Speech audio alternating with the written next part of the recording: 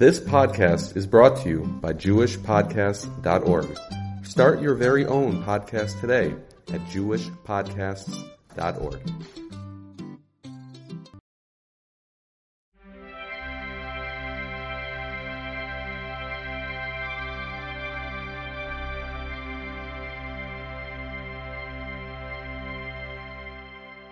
Welcome to the Nekuda podcast, Parshas Vayechi. I'm recording this from the Koilel, the Bismedrash, or Harashbi and Meron. This is a room called the Idra, which they've set up to kind of look like an old-fashioned caver with candles and dark and all that kind of very atmospheric.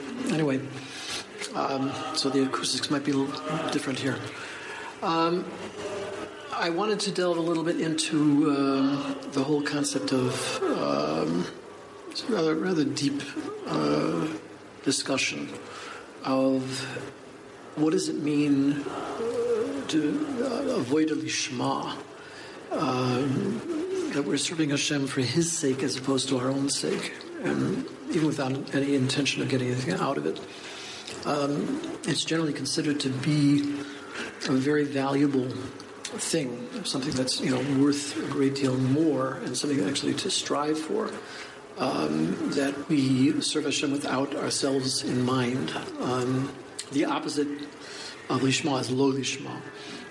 That means usually that we're learning Torah, or we're doing mitzvahs for some kind of ulterior motives, meaning we're getting some kind of honor for what's covered, or being paid for it, or some other external motivation other than the mitzvah itself. Doing it for Hashem's sake.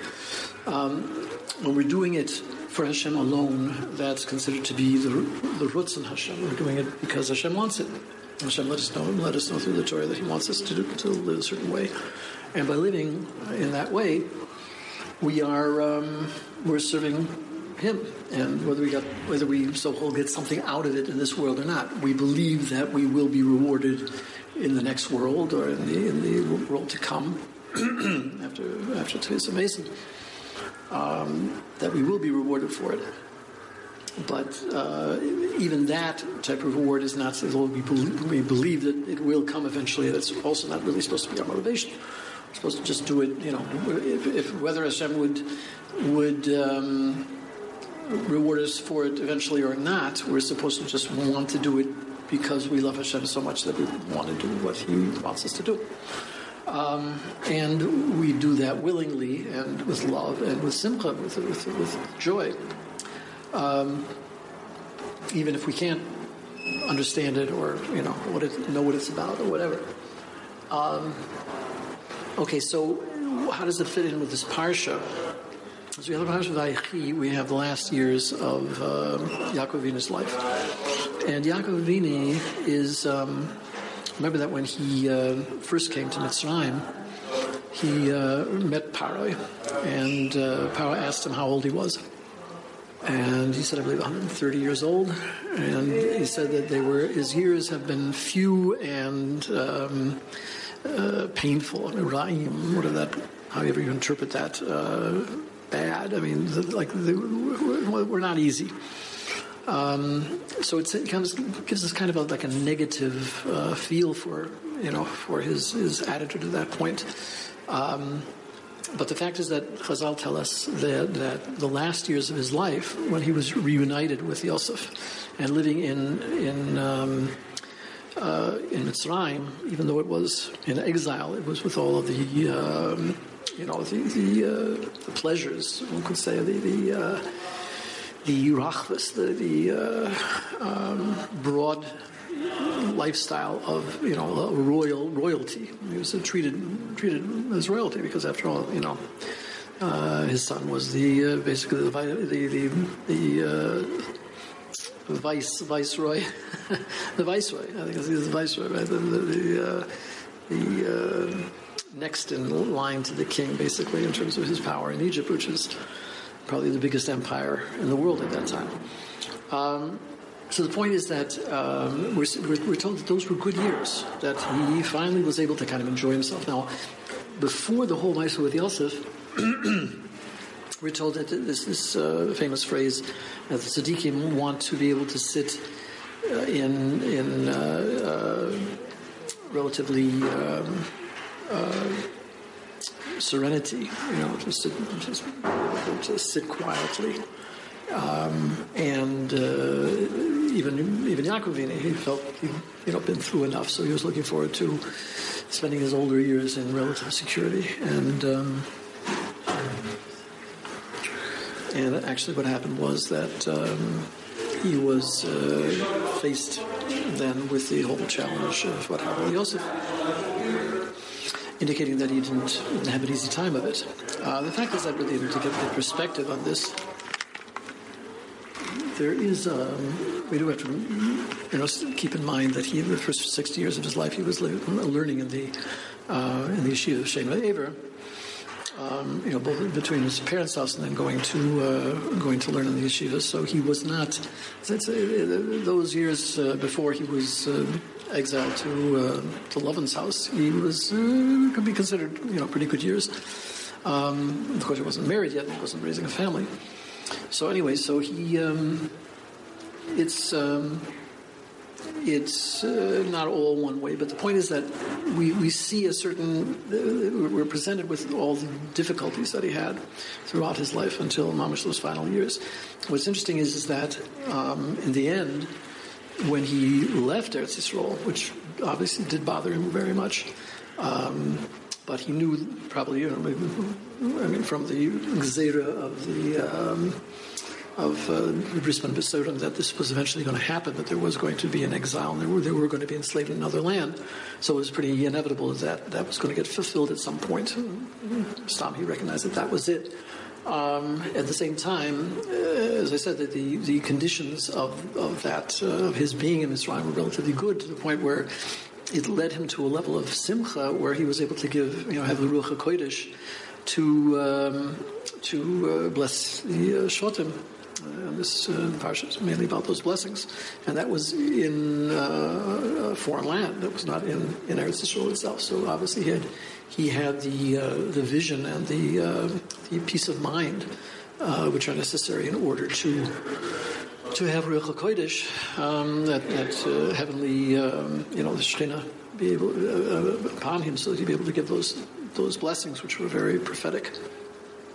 In any case, this is kind of the paradox here, that on the one hand, we're supposed to be prepared to serve Hashem with even through difficult times and try to be in some level of simcha despite all the problems.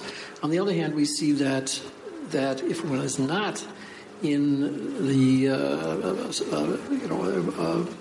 a state of mind of tranquility and security, that affects one's ability to serve Hashem. And when you don't have peace of mind, if you're under stress or whatever, you don't have the ability to serve Hashem with your whole heart and because you're very your attention is divided to other things that are not so good. So that's just the reality of the thing.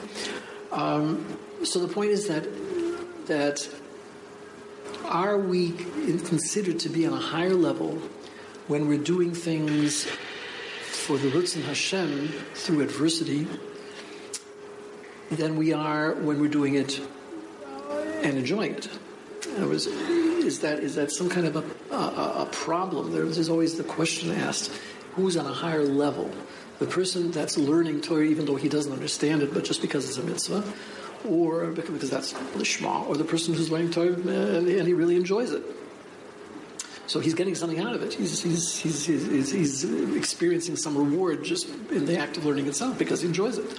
And many other mitzvahs, the same thing. There are mitzvahs that we do with Mesiras Nefesh, with self-sacrifice, because even though they're difficult for us, and there are other mitzvahs that we do and really enjoy it. So it's the fact that we enjoy it something that takes away from its value, that makes it less valuable than when we do it, when we don't enjoy it. And it's similar question to this whole thing about, when are we on a higher level, when we're serving the Shem under duress and in times of trouble, or are we on a higher level when we're besimcha and we're doing it, enjoying it, and having, in better times, like Yakov being at the end of his life? So I think basically we're told that it's a consolation for a person who is not able to enjoy doing mitzvahs or not able to enjoy learning whatever, to realize that he has that extra schus, he has the merit of doing it with serious nefesh, even though he doesn't enjoy it. But it doesn't take away from the value of somebody's learning, even if they are enjoying it, or doing this with simcha because it's pleasurable for them. Simply because it's really about the intention. We're told that if a person is doing mitzvah, learning mitoich sheloi lishma bal lishma. So even though he realizes he's not on the level of Lishmoh because he's getting something out of it, if he's doing it in order to achieve a level of Lishmoh, so eventually he'll come to a level of Lishmoh, which means that he'll be so aware of Hashem's presence and the greatness of doing a mitzvah simply to fulfill Hashem's rutzon, his will, that in itself will be the primary motivation, as opposed to what he's getting out of it. So if he's doing it with the intention of coming eventually to that level, then it's considered even now that he's also doing it for Hashem, because he's doing it in order to come to the level where, through this act of learning now, he'll eventually come to the level where he's serving Hashem with the true purity of intention, regardless of the fact that he's enjoying it, because the enjoyment of it is coming automatically. That's something he's not doing for the sake of, in order to enjoy it. He's doing it, but in the course of doing it, it's an enjoyable thing to do. So therefore, he's getting enjoyment from it. But that's not something that takes away from his doing it with the proper intention, if the intention is ultimately to come to that level of Lishmoh. Now, that we've known that there have been scholars throughout the generations, particularly in the time of the Haskalah, which was a time where there was, especially Western European Jewry and were very into the academics of learning about Judaism as a science, kind of a scientific thing, and getting into the whole academic business, and to the point where there were Talmidei Chachomim, that people really did know how to learn. But they were learning in universities, and they were learning, just to satisfy this secular academic market, so to speak. They were making money off of it by being professors or whatever, and they were getting coveted by being accepted in these high academic echelons.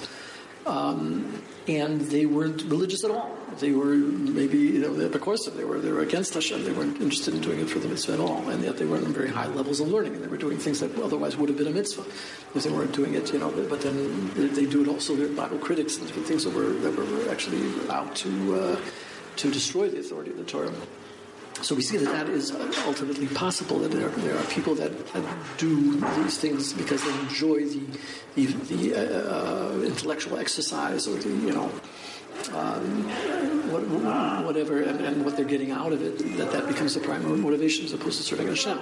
If, on the other hand, a person realizes that they're not on the level of doing something Lishmoh because they also are having pleasure from it, but on the other hand, they're doing it for the sake of the mitzvah, then as I said, mitoch lishma bal lishma is considered to be as if they are even now doing it Lishmoh, because the ultimate goal is to come to that level, that should be the primary motivation. So this is a very important thing to understand, that even though in Olam Haba, the legend tells us that as we get closer to Tchias Mesa, the time of Tchias Mesa, already when the Yetzer Hara is already taken away from us, that we're going to be in a state where we'll be able to see the mitzvahs from a much higher perspective, where we really appreciate their spiritual essence.